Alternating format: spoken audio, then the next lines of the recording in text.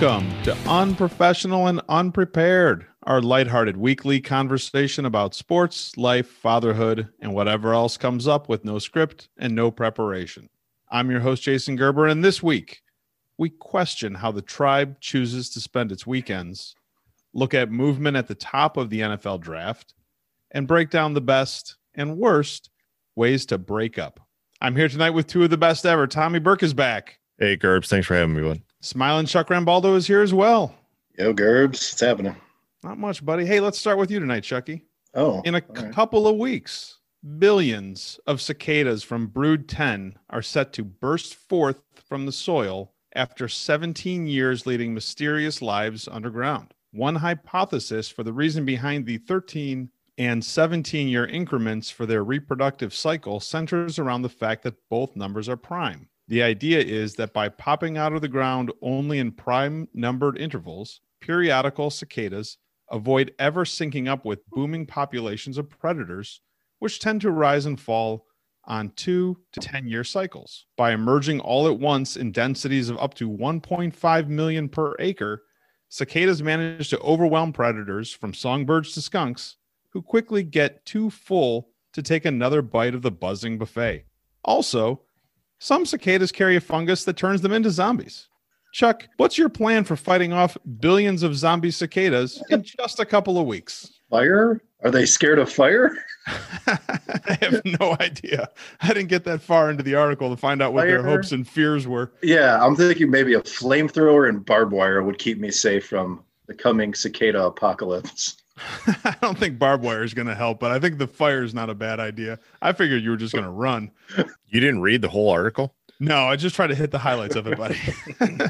All right, fellas, let's go ahead and start our first segment. We'll stay at home, talk some Cleveland sports, and let's start with the Tribe week cap. Instead of recap, Good. Do we like week cap? Is that pretty good? Sure, why not? Pretty All right. nice. That's Excellent. slick. Much like real life, things for the Cleveland Indians were moving smoothly during the week, and then the wheels came off once the weekend started. They split a series with the White Sox during the week, and then they went on to lose 2 of 3 to the Reds. One of the low points of the week had to have been getting no hit by the White Sox, and it happened really early in the season. We're only at about 15 games, so I looked it up, and since 1970, 7 teams have been no-hit twice in a single season, and the poor 2015 Dodgers had it happen to them twice in a 10-day period during that season, which I checked is a record. What do you think about setting the over-under on the times the Tribe gets no-hit this season at 1.5? I would probably take the over. I think they could. You think get it's going to happen again? Yeah, I do think it's going to happen again. I know when we talked last week, I said it'll be nice to see them play real competition like the White Sox and the Reds. And man, they're really not that good at hitting. So I could take that over and feel pretty good about that bet. Tommy, what about you? You taking the over or the under? I'll still go under, but I was not surprised at all that it happened this year. Obviously, if it was going to happen, looking at this lineup, this could have been a good year for a no-hitter, possibly a perfect game, which he came very close except that slider just got a little too far inside. You know, hey, at least it wasn't a perfect game. Somehow a no-hitter felt better than the perfect game, even though the whole game was just god-awful. I agree. I think I'm taking the under just because this has only happened 7 times in 50 years. So I feel comfortable that even this lineup is going to be able to manage to get 1 hit in every game for the rest of the season, but we'll see. Who had a good week this week for the Tribe? Obviously, Bieber had a very good week. He had 2 very good quality starts. I believe became the first major leaguer with his first 4 starts, 10-plus Ks. Had another 13 today. So, I mean, he was ridiculous this week. If I were to look at it you only get 1, Tom. You get 1. Oh, you're cutting into Chucky's. Oh, time, I thought man. This was my 30-minute segment. No, your 30-minute segment's going to come later. Oh, okay, it's in the off the field portion. Yeah, it's in the after the pod's over portion. Okay, awesome. Chucky, who do you think had a good week this week? I'm with Tommy. It's Bieber. Period. He's had an unbelievable season so far, not just a week. Ridiculous. Some of those stats with history, right? With Nolan Ryan and the strikeouts through 4 starts. So I don't think it gets any better than him this week for the Tribe. I think Savali had a good week too. don't sleep on Jordan Luplow, who hit 250 this week, which is scorching for Jordan Luplow. And Tristan McKenzie's batting 500 and going to be starting in center field on Tuesday. So things are going well for him. Chucky, who had a bad week for the Tribe? Logan Allen didn't have a great week. Bowers didn't have a great week, right? Remind me here. Did Naylor have like a great game and a shitty game within like 3 days? Didn't he go like 4 for 5? Well, he cost him a game defensively. Right. Yeah. I'm pretty sure he had a really good game and then he had a really shitty game. I'm going to stick with Logan Allen, though, maybe Bowers.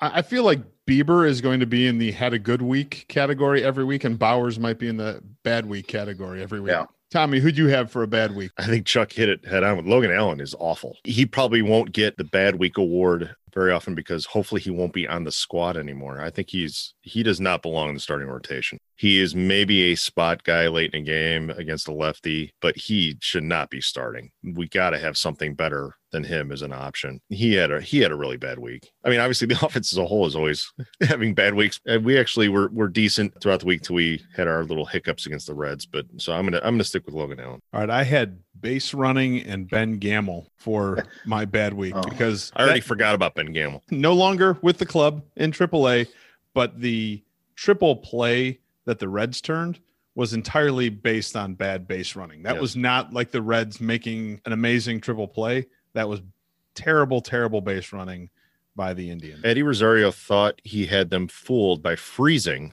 If he froze long enough and then broke, they might actually think he went back to tag up. I'm not really sure what he was doing over there. It was just god off. That terrible. Was bad base running, and Frank Tursick would have never let us get away with that. He would have thrown tennis balls at us for at least 20 minutes. Yeah. So they finished the week 8-7. They're in second place. I mean, overall, it wasn't a terrible week, but the weekend was a little bit rough until today. Next week, they're coming home. They have the day off tomorrow. Then they have a short 2-game set with the White Sox before 4 straight against the Yankees. So we have a battle for second place at the beginning of the week, and then hopefully making the Yankees a little bit more miserable because they're playing badly at the end of the week. So, Tommy, what are you looking forward to next week for the Tribe? Hopefully beating up on the Yankees because I believe I heard today they have the worst record in the American League, which they're in last place in the East for sure. Yeah, and I believe my son told me that they have the worst record in the American League, which hasn't happened very often. So it would be nice to get some nice wins against the Yankees. It seems like it doesn't matter what their record is. We always kind of struggle with them. Yeah. So I'm hoping that kind of changes. It would be nice to have who knows, maybe a sweep of the Yankees would be great. I just want to see some consistency. Maybe let's put some runs on the board and give the pitchers some support and just see how the week goes. What about you, Chucky? I'm looking and hoping they can raise that team batting average. I think it's hovering around like 207, which is phenomenal. I know they start slow a lot, but it's hard enough watching baseball. But when a team isn't hitting, it becomes almost unwatchable. No matter how good the pitching is, like you can only see so many great innings and be like, wow, this is super exciting to watch. So I'd like to see them raise that batting average just a bit this week. That'd be nice. You know, I'd like to see them score some runs in a way other than hitting home runs. Okay. Let's actually string some hits together. Let's manufacture some runs because the home run stuff is just so feast or famine. I think I want to see Logan Allen have another start because I'm not sure that I'm as down on him as Tommy is. I mean, I know that he pitched terribly this week, but he had a good spring. He pitched well in his first start. Maybe it was just a rough outing for a young guy. So maybe we could see him come back out and get on his feet and make Tommy eat his words a little bit. That I would really like to see. I doubt it. Not a lot of words because I know that we're working on portion control, but just like a little bit of your word. Yeah, I don't want to eat too many words. All right, guys, let's move on from the Tribe. And I want to hit something really quick because I'm starting a new weekly segment, and it's going to be called Cavs versus the Show. Right now, this podcast has published 20 episodes and is deadlocked with the Cavs, who have won 20 games. So there are about 4 weeks left in the NBA season, which means we know we're going to have about 4 more shows. And by the end of the NBA season, the day that it ends, I believe, we'll be at 25. And so what I'm wondering is, who's going to end up with more? Are we going to have more shows, or are the Cavs going to have more wins at the end of the NBA season? Man, I think the Cavs may have more wins. I think they're going to get super hot at the end of the year. That's a tough bet. I feel more comfortable taking the Indians getting no hit again than knowing who's going to have more wins or pods. Tommy, what do you think? I think I'm also going to go with the Cavs getting wins, hoping that, maybe they get some games against some teams that maybe are just kind of mailing it in at the end of the year, whether they're already in the playoffs or just way out of it, that the Cavs kind of slip in there. And now, Kevin Love's back. He's actually playing pretty decent. And, obviously the guards have always been good throughout the year. They've had some close games and actually, maybe get to 26, 27 wins, and we'll be at 25 pods. So that's about 2 wins a week for where they're at. So, I mean, that's a lot of confidence in a team that I don't know if we could go back on the calendar this year and see how many times they won more than once in a week, but I don't think it was many. I guess it's throwing me that this is already coming to an end of a season. I'm getting thrown off by the calendar here that we're already getting to late April. Of course, the playoffs go on for 6 months. And it's a shortened season too. They're only playing 72 games this year. Yeah. You're taking pods over Cavs, right? I'm on pods over Cavs. But you control the pod. So what if the Cavs get hot? Are you going to start doing happy hour pods on Friday to make sure? No, and that's offensive. That's offensive, Charles. No, because we've actually done more than 20 episodes. I'm not counting the bonus episodes and the happy hour episodes and stuff like that. So our normal weekly Sunday night episode, that's what we're going with. I'm not going to start doing, 3 episodes a week with Tammy just to get stuff on the air because the Cavs have gone on like a 17-game win streak. I want to hear that podcast. But this bit will be back every week until the end of the NBA season. We'll check in from time to time and see how we're doing. But let's move on because there's a lot of Browns news to talk about from the past week. A lot of moves on the defensive line. Jadeveon Clowney was signed for 1 year, $8 million with incentives to get him up to 10. Scale of 1 to 7. 1 being purchasing Apple stock at $10. 7 being purchasing an Alessandro Sendejo rookie card for $100,000. Was the Clowney signing a good deal for the Browns? It's almost a 1. It's probably like a 2, but it's almost a 1 because you're getting him at 8. He's probably going to make $10 million. That's relatively cheap when you look at his real stats. And I know he didn't have a sack last year, and I know he's been injured. However, you're pairing him on the other side with what might be the best pass rusher in the NFL. It's going to open it up a little more for him. He's great against the run. I think if he plays and he stays healthy, it's a 1. It's a move. Like, I'm far happier than this than if they would have signed J.J. Watt. I think there's a lot left in Clowney compared to him. So I'm going with a 1.5. I'll split the difference. Tommy, what do you think we can expect from Clowney this year? I think he's going to have a solid season. Again, like Chuck said, you got Miles on the other side. We've also improved our secondary, and we haven't even gotten to the draft yet. So add some more talent. Hopefully some of these guys that have been injured the last couple of years that we haven't even really gotten to see yet. And this defense could be deep. And if the secondary is also giving the line more time to get in there and make some plays, and you put him on the other side of, Miles, which is obviously going to help him. This guy's only 28 years old. Feels like he's been in the league even longer than that. He's one of those guys, right? Yeah. Feels like he's been playing for 15 years and he's only been in the league since, I think he was drafted in 14.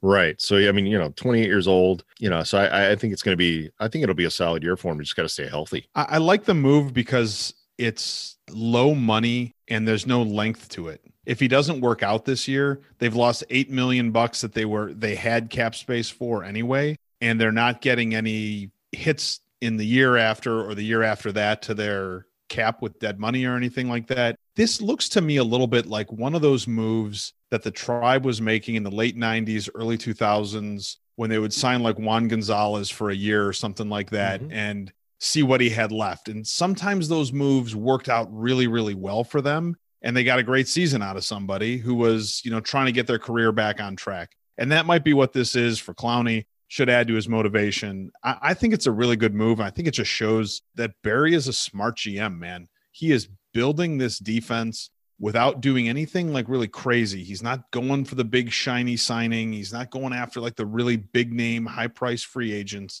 He's building the team in a really solid way that I think is going to leave them with plenty of flexibility in the years going forward to keep signing and re-signing some of the guys that they need to on the team. So I thought it was a good move. As first reported by unprofessional and unprepared insider Joe Vaca, the Browns released Sheldon Richardson. Chuck, why did that move have to happen? To save them $11 million, they need money to sign draft picks, which I think they have 9, right? So there is no way they're drafting 9 players. Either they're moving up or moving back. 2 months ago, we were talking about how much cap space they have, and now it's not Steelers problems, but you're close. So you need some cake. You need some freed up money. Tommy, what do you think? Cake sounds good. Yeah, I like Sheldon Richardson. I feel like he's given us a couple good seasons, but he's not something that you can't replace. We can either replace that, if not in the draft, still find somebody, or like Chuck said, you have all those draft picks. You could use that and get another D tackle.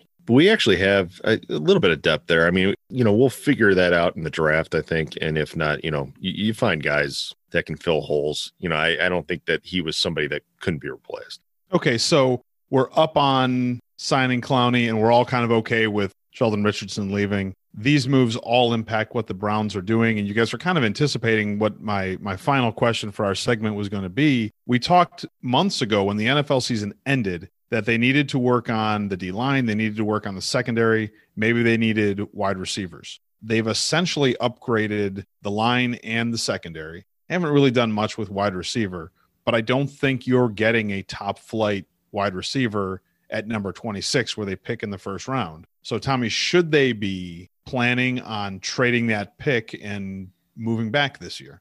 And would this be the first time the Browns in our lifetime have ever been in a position to trade their number 1 pick to move back to gather assets instead of trading to dive back into the first round and draft a shitty quarterback?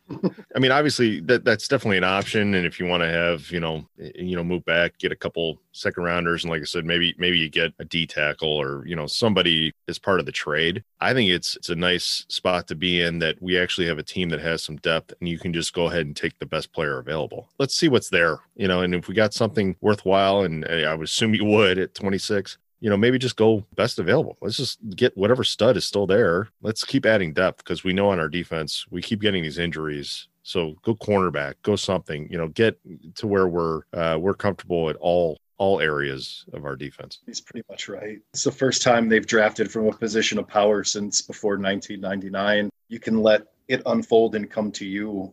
You either take best player available. My guess is maybe some corner depth, probably a corner to play, since it's amazing what Andrew Berry has done in a short amount of time, basically in 2 seasons, to rework the entire offense last year. And then he goes, oh shit, let me rework the defense this year. He was watching the same games we were. Yeah. Yes. So I can see him do a bunch of different stuff. I think if a corner's there, they take a corner, but maybe somebody wants to come up and snag somebody and they move back. Because like I said, it's the first time since I can remember that I don't see a glaring need on draft day. There just isn't right now, especially at 26. If it was a top 10 pick, okay, cool. But at 26, roll the dice, see what happens. Best guy available, trade back, or, take a corner. I think I'd be open to seeing them move the pick and trade back, because I'm not sure at 26 you're getting that franchise changing type of talent that you get at the top of the draft. So why not load up, because they've done well in some of those middle rounds, 2, 3, 4 rounds, load up on some picks like that if somebody's willing to give them to you, and keep building the team at that level. We'll see. It's really nice to be in a spot where we actually get to have this conversation, because this is a first. I don't think it's happened in our lifetimes. It doesn't mean we have to move back that far either. It doesn't mean that because we're trading 26 pick, we're getting a third round, this and that. I mean, maybe you get a player and a pick, or somebody just really is desperate to move up and get somebody. And maybe you're only moving to early second round, or just back a couple picks and you get something else in return. So, All right, fellas. Well, with that, we'll close out our discussion on the Browns and Cleveland sports. We'll take our first break and then we'll head out on the road. Unprofessional and Unprepared is brought to you by the Matt Miller School of Driving. Are you tired of driving like everyone else?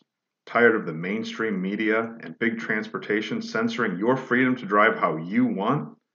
Are you ready to take your driving to the next level? Then you need the Matt Miller School of Driving, where exit ramps are on-ramps, where the lines for parking spots are aspirational only, and where yellow lights mean slow down or time to act like an American. The Matt Miller School of Driving, protecting freedom of expression on the roads since 1993. Welcome back, fellas. Let's go ahead and start our second segment and go out on the road. Let's talk about the NFL draft. And instead of talking about moving back, let's talk about moving up. Tommy, who do you think may be trying to make a move into the top 10 or maybe even the top 5 to go after a quarterback or to go after somebody else in this year's draft? Wow, Gerbs, you're expecting me to know a lot more than I really do. Let's see. Who would want a quarterback and go? Think of teams who have shitty quarterbacks right now. I mean, I give you a hint? Steelers are going to need a quarterback, because Roethlisberger obviously is not going to be there much longer.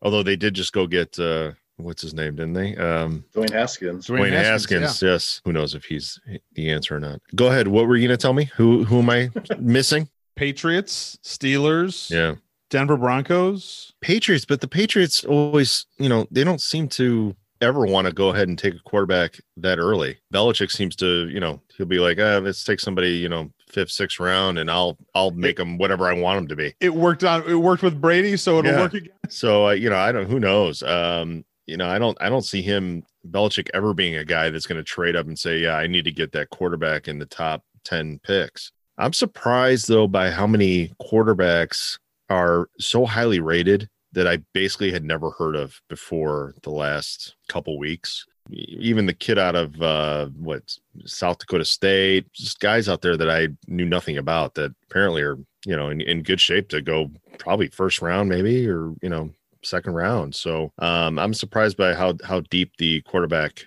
talent is. I'm really surprised by how truly unprepared you were for that question. I think it's interesting. Shouldn't be surprising. I think it's interesting this year that there's a legit shot that the first 4 picks are all going to be quarterbacks. And that's why I think you might see some of these teams that don't normally try to move. I think the Steelers and the Patriots are good examples who don't normally try to get up into those top picks to land one of those 4 guys. And I looked back over the last 10 years for trades where teams were moving up into the first round to take quarterbacks. And it's a really mixed bag of results. You had teams that traded up that drafted Mahomes and Lamar Jackson, but you also had teams that made moves up in the draft to take RG3, Tim Tebow, Mitch Trubisky, and Jared Goff. And if you go beyond 10 years, you've got moves for Ryan Leaf and Ricky Williams. It's not a guarantee, obviously, that you're going to go ahead and move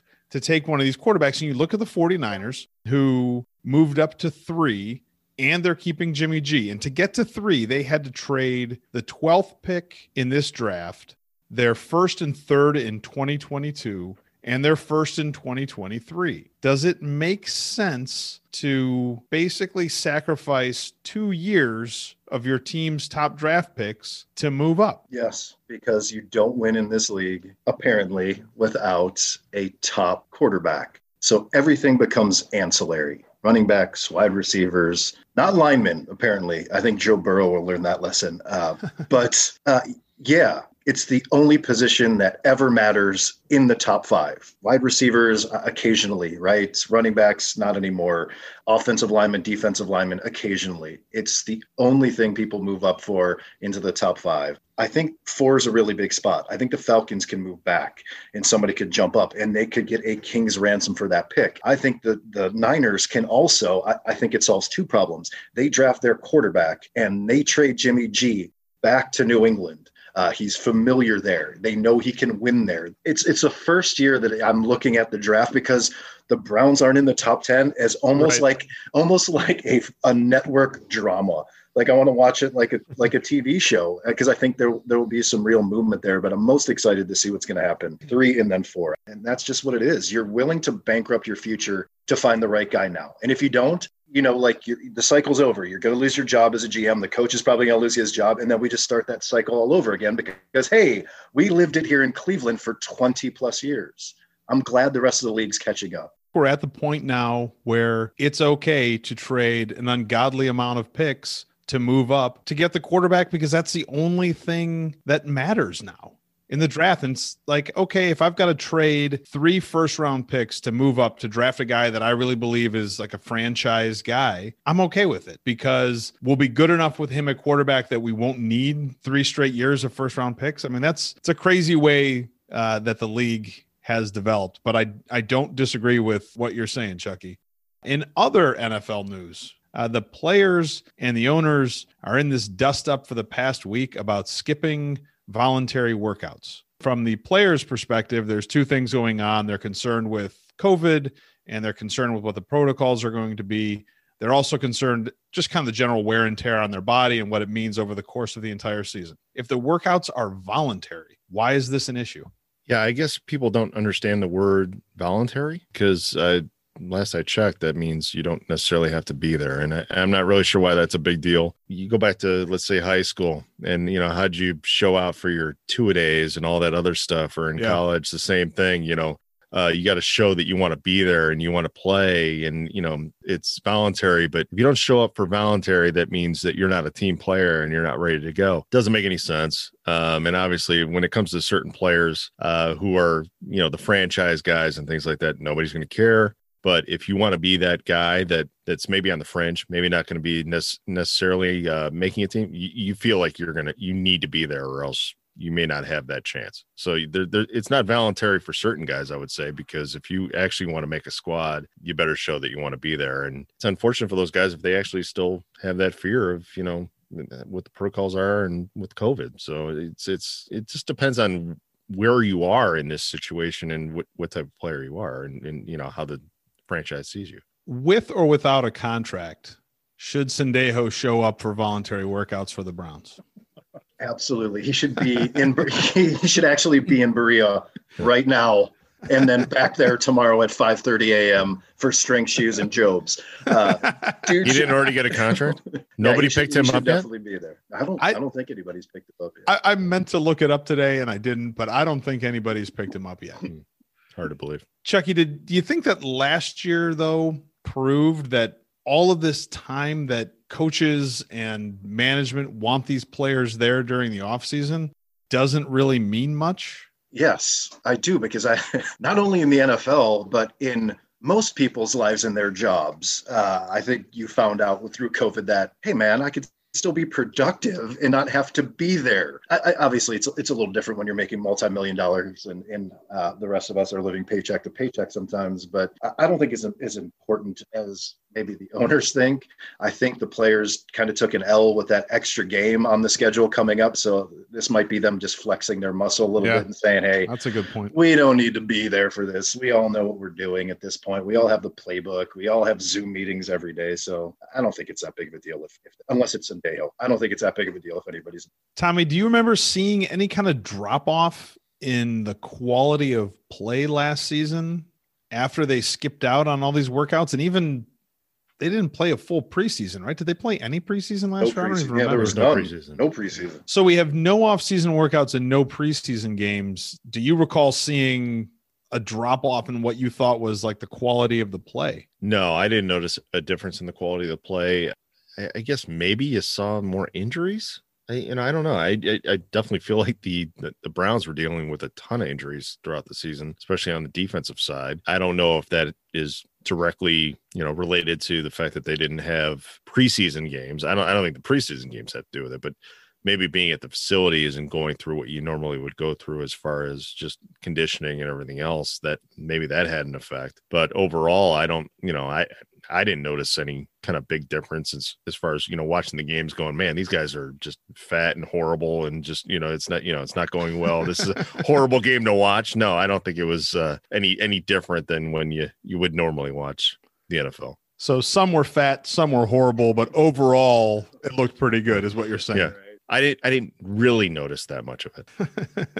So I think we come down on the players' side of the voluntary workouts, both through vocabulary and through the eye test of watching last year's season. Why don't we go ahead and move off from the NFL? And I wanted to hit one more quick NBA point before we take our last break, because I don't know if anybody saw last night's Warriors-Celtics game. Steph Curry is even at a different level for him this season. He had a crazy game last night. He made an underhanded three with his left hand while he was being fouled last night. It's the dumbest looking shot I've ever seen in a professional basketball game, but it was incredible. For the last 9 games, he's averaging 34.4 points. He's averaging over 30 a game for the season. He has 3 50-point games this year. He has 7 40-point games. He has 27 30-point games this season. Tommy, is this the best Steph Curry we've ever seen? I'm not impressed. No? Whatever. I mean, I've kind of seen it all before. I mean, I used to do a lot of this stuff back at the gym, back in NDCL. Which of the stuff? Which stuff in particular are you referencing? I used to throw random shots up underhanded after practice, and sometimes they would go in. So whatever.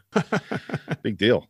So he did it, with an NBA guy on him, fouling him. I had Boomhauer checking me. It's fine. I'm happy for him that he's having such a great year. Actually, I can't stand the guy, but from what I've seen, he's actually, obviously he's been a ridiculous 3-point shooter and just a shooter overall. I think it's just been one of these seasons where, the team hasn't been doing very well, although I guess they've been putting some wins together lately, but he's actually just putting on a show right now. And it's crazy. And I haven't seen a lot of it, but I've read a little bit about it, and it sounds like he's doing things that, obviously nobody's ever done. I mean, he's on another level. So the Warriors are 28-29 after last night's game, which, even though we had this sick game, they lost to the Celtics, but they are 2 games out of the playoffs. Chucky, what do you think? Best Steph Curry we've ever seen?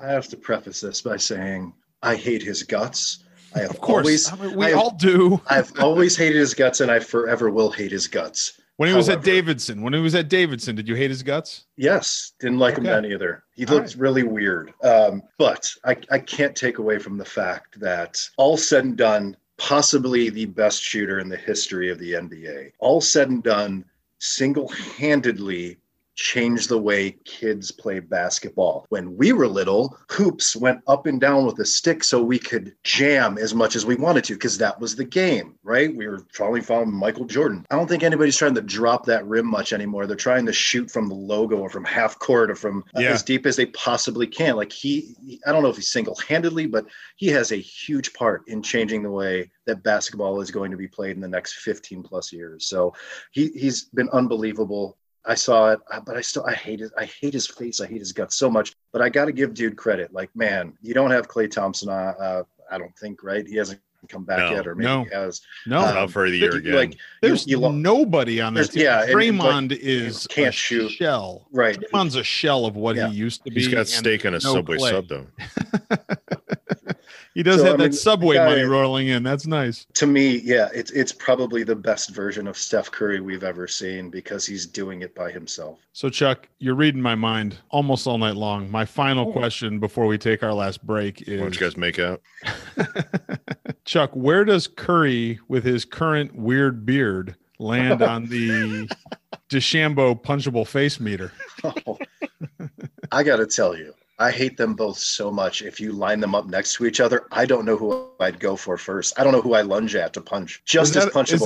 Is that how the meter works? Yeah. It's a split-second decision that you make at the time for who to punch in the face. Are both of them wearing those like cabbie hats in the room that I'm going to punch them? Are they wearing those weird, stupid hats? Yes. Does Curry have his mouthpiece sticking up to, while he shoots his free throws, which annoys the crap out of me? They're both chewing on mouthpieces. Like my left is not nearly as strong as my right, and it's hard to throw both hands simultaneously, but I think that's what I'd have to do. 2 hooks, maybe meet them in the middle so their heads smash together. That would be the best I could do. Can't stand either of them. On that lighthearted note, why don't we take our final break and we'll head off the field.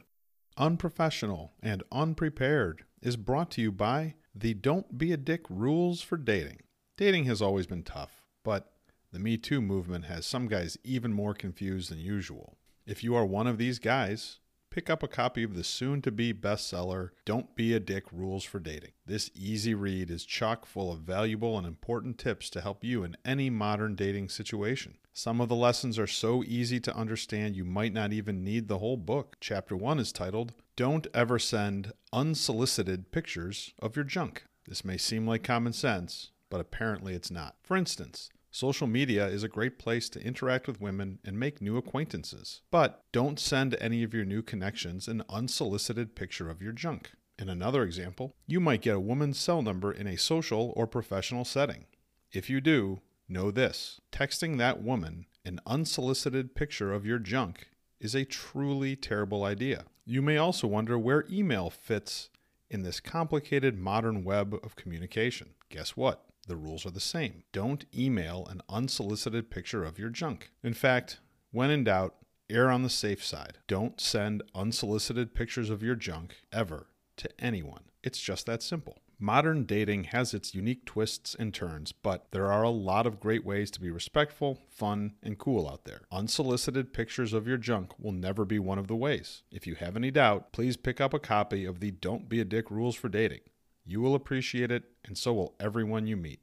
Welcome back, fellas, for our final segment. Let's head off the field, and let's start with a little bit of music. Last Friday, Paris Jackson, daughter of the King of Pop, released a song that she recorded with the Strokes. It's called Low Key in Love. The theme seems to be I'm in love, but I'm keeping it low key. That's also the hook in the song.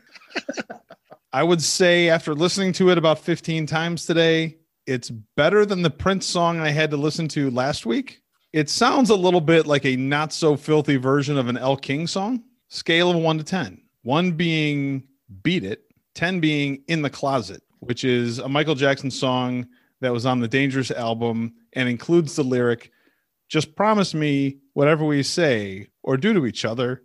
For now, we'll make a vow to just keep it in the closet. Which is a line that doesn't hold up tremendously well for the King of Pop. Scale of 1 to 10, 1 being Beat It, 10 being In the Closet. Where does this collaboration between Paris Jackson and the Strokes fall? I'm trying to figure out why the Strokes would go this route. I think the Strokes are doing just fine without having to collaborate with the King of Pop's daughter. Princess of Pop, you can call her. Sure, if you want to. I will put this at a 9, I think, on your scale, maybe. I don't think it's necessary. First of all, I don't really get why in today's world of music, is there ever a song that you see come up on the radio that doesn't say featuring somebody else?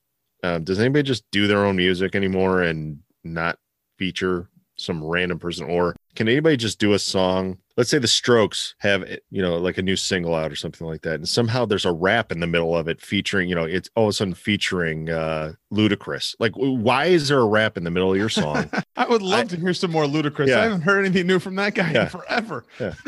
I think I like that better than the Paris Jackson collaboration. That's a number one Beat It right there. That's a Beat It collaboration. I don't know. I just get so tired of hearing they just randomly throw in like these raps and stuff that have nothing to do with the song, but just because they want to collaborate and they think it's going to sell more, I guess. I don't know, but I just would rather just hear that artist do a song and stop featuring people. Okay, so Paris Jackson and the Strokes need to get off of Tommy's lawn right now. Absolutely. Right now. Absolutely. Right now. So, Chucky, the Strokes are a New York rock band that draws their influence from Velvet Underground and the Ramones. Why a pop song with Paris Jackson? I don't know, man.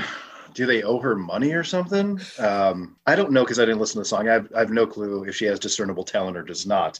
However, first off, number one is Beat It, 10 is In the Closet. The problem is I like In the Closet. I think that's a pretty good song. So if I change In the Closet to like Stranger in Moscow, I think I could better gauge this right here. So all right, go ahead. Okay. I accept your amendment to my scale. Because Wait, I like Stranger in Moscow. It's another. It's hard. I was trying to think of a terrible Michael Jackson song. Tommy loves Russians. I do. Me and Putin, we cuddle to that song.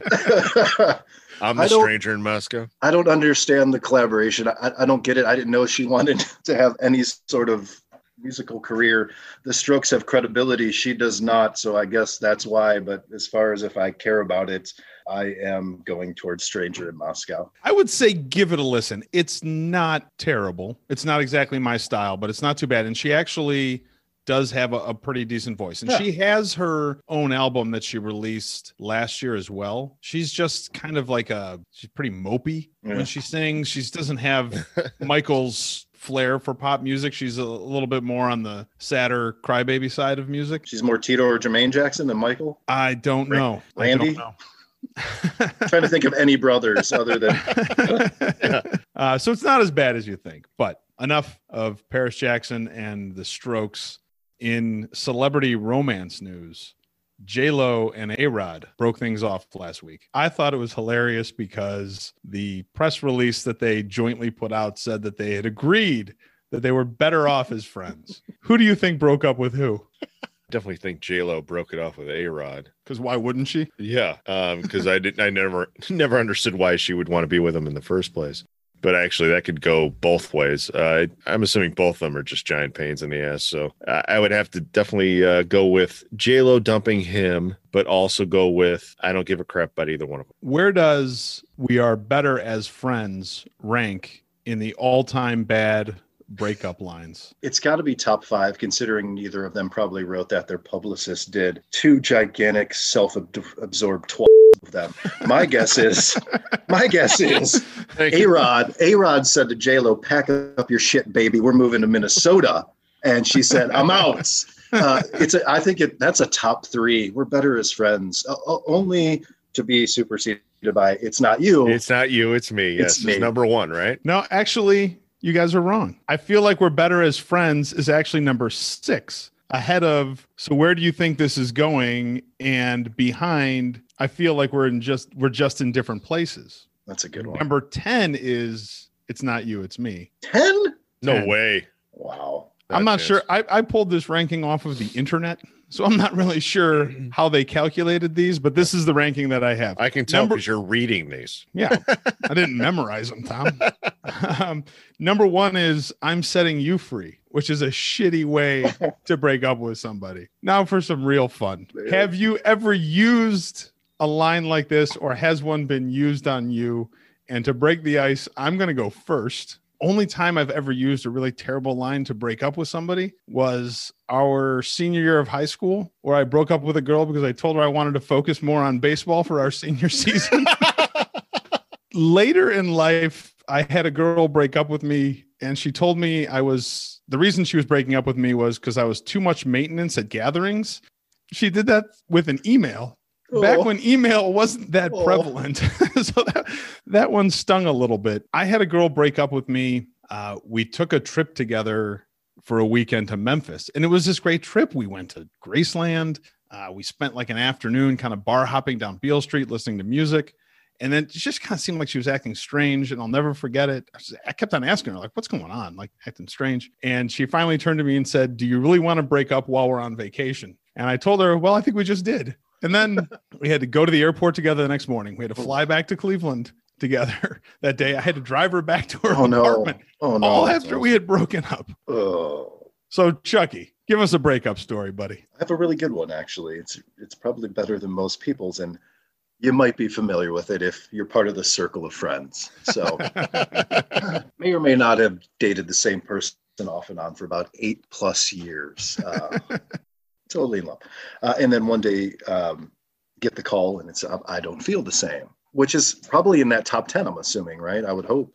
Number 9 is I feel like we've grown apart as people. Is that close enough? Close enough. All right. So okay, sure. number 9 on the list is the I don't feel the same. And I can remember thinking to myself, this isn't right. This just doesn't feel right. Something's not right here, blah, blah, blah.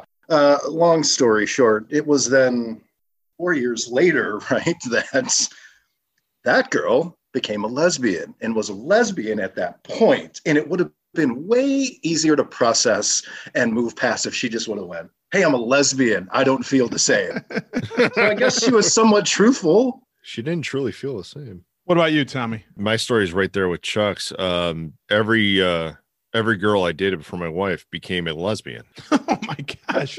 It's, it was rough, but they flat out just said, I don't like you. You're a man. And I don't actually have any real good stories like you. Like, mine were just normal, stupid breakups. Nothing interesting. It was nothing, like It's Not You, It's Me, which is, the great Seinfeld thing. I didn't have anything really interesting happen. It was just, it didn't work out. And it was women telling me, you suck, and, you just move on. I suppose it was probably better for you at the time, although, 20 years later, you miss out on some of these good stories that we can laugh at now. But none of my breakups felt good when they happened. I can promise you that. Yeah.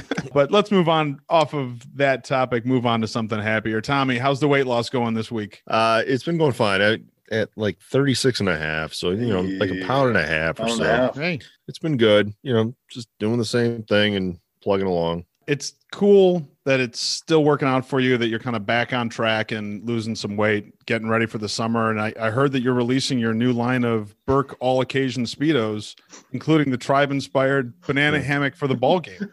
So go ahead and take a minute and plug your stuff. Where can people get your All Occasion Speedos? You can go to oceanpacific.com. I took that site over because I used to love those so much. Ocean Pacific was obviously a big part of my childhood. And so, yeah, you can get your banana hammocks there, all kinds of stuff, and your men's grooming stuff too. Because when you're going to go out there, you want to make sure. For sure. That's key, right? Don't be crazy hairy out there. It's just it's gross. Get that banana hammock going, but groom also. Oceanpacific.com. In order to get husky, you must have had to trip into some bad habits. What habits do you think are good ones that you're changing with your health that you think you're going to be able to keep long term? No, there were no bad habits. It was it just kind of happened. I actually was always healthy and ate healthy, and I just somehow got fat. I don't know. God cursed me. No, the habits I have changed is obviously you got to stay active, but I've just had horrible back problems that have kept me from being as active as I used to be. And I used to play softball every year and everything, and then I had an injury during one of the softball seasons where they think I have a herniated disc, and I still haven't gotten it completely analyzed or diagnosed. And so I've dealt with horrible back pain, and so I just haven't been as active. And it's crazy to go from being able to play softball every year and being and doing those things to just running just doesn't even feel right. I get basically where it's, the nerve, it goes down the leg. I get the pain down the leg, and it actually goes numb to where you almost don't even feel your left leg. It's very frustrating when you're somebody you did play sports all your life, and, you kind of did all that kind of thing. And then all of a sudden you just running for, a short period, or in my case, even just taking walks has been frustrating. I get a lot of lower back pain, stuff like that. So now it's just, trying to eat right and trying to be as active as I can, but I do need to get back to the doctor and try to figure out what the heck is going on. And, if it's surgery or whatever it is, then I got to try to get back to some kind of normal life. Very annoying not to be able to do a lot of those things. Yeah, for sure. Chucky, lift Tommy up because he sunk down a little bit here with his story. Be his hype man. I say this almost every time I'm on the pod and I get an update. Tell Tommy how proud I am of him. 36 and a half pounds is no joke. And with the pain you deal with, because it's the first time I've heard you actually talk about numbing, and it sounds like I'm not kidding. Like my mom has that same issue, right, where her disc in her back, and she never wanted to get checked, and it numbs her whole leg. So she's gotten some cortisone, and it's worked at times, but it got so bad for her she thought it was her knee when it was actually her back. I'm super proud of you. I know it's habit based. If you're doing the push-ups, if you're walking, if you're biking, if you're on an elliptical one day you trot, I hope it gets easier for you, man. And anything that we can all do as a group to keep you motivated and inspired, I'm all for that. Unless you go up without announcing to everybody you're going to start doing more fucking push-ups. If you go to 175 without asking if it's okay or cool, I'm going to be so fucking pissed, man. I threw it out there, but I said I was doing wall push-ups. I'm like, stop going up. I'm doing the wall push-ups. It's different. I want to be supportive, but I'm not going to go so far to say as I will do anything. Because I'm getting sick of all these damn push-ups. I'm sure you are. I owe Tommy 25 more. No, I still have 25 more to go. You guys should all stop. It's fine. I'll be okay. I'll keep going. It'll be all right. Tom, you can't do it without us. And all right. Well, yes. All right. Just don't make us do more, man. That's all we're asking. I'm not making you guys do any of them. Lord knows I am not making you guys do anything. All right. The Lord knows that we are out of time. Yes. I am out of questions for now. Have a great week, and let's get together and do this again real soon. All right, boys. Thank you. Good night.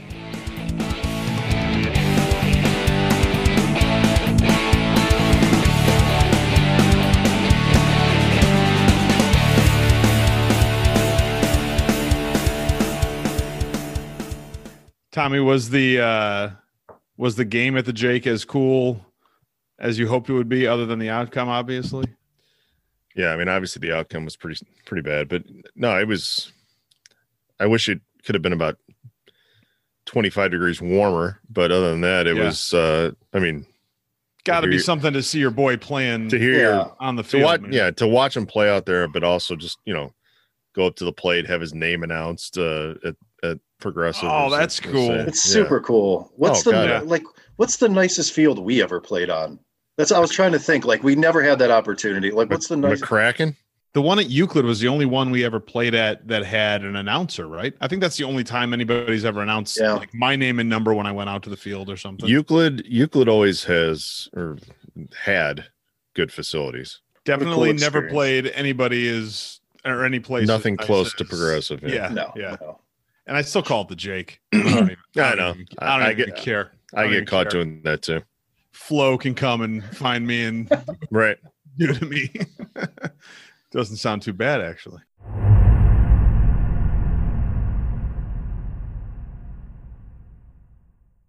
I don't understand how one bad start has you shitting on Logan Allen this week. I'm not shitting on Logan Allen either. Sucks my balls. All right, watch his next. He's young, like you. I mean, you're talking about. What makes him so shitty? Yeah, I don't like what he's throwing up there. I don't think he has anything special that he's throwing. When you talked about Bieber, Tommy, and you said, like he had a rough first or second inning and kind of worked his way out of it. You have to remember, like, Logan Allen doesn't have that experience, even though Bieber's only like 25. Right. He doesn't have a ton either. But I just think Logan Allen, he's very young. Right. And to work out of that and then still eat up 4 or 5 innings after you shit the bed. Yeah. Comes along. So I'm not ready to give up on Logan Allen just yet. Hey, that's fine. Everybody calm down. I'm not, all right. I understand everything you're saying when we're talking about Gommel, because that dude didn't belong on a major league roster. I'm not so sure I see the same thing with Allen yet. Well, I would love to be wrong. It's a lefty starting pitcher. Yeah, hopefully he's very good. Yeah. I would love to be incredibly wrong on that. Well, I hope he makes that happen. Yes. Because I would like for you to be incredibly wrong about that too. That's fine. For a lot of reasons. Yes. But mostly because it makes me feel good about myself. Yeah.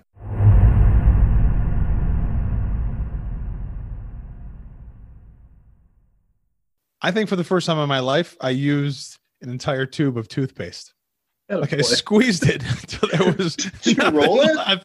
I rolled it, and then even like the rolling didn't work. I had to squeeze from the bottom, and then at the very end, you kind of squish like the top of it down, and you can find a little bit more. Yeah, sure. I'm really good at that. So did you do the whole flatten and push towards the top, then roll, and then squeeze towards the top, and then it shoots right out? Yeah, but I feel like that was like a month ago.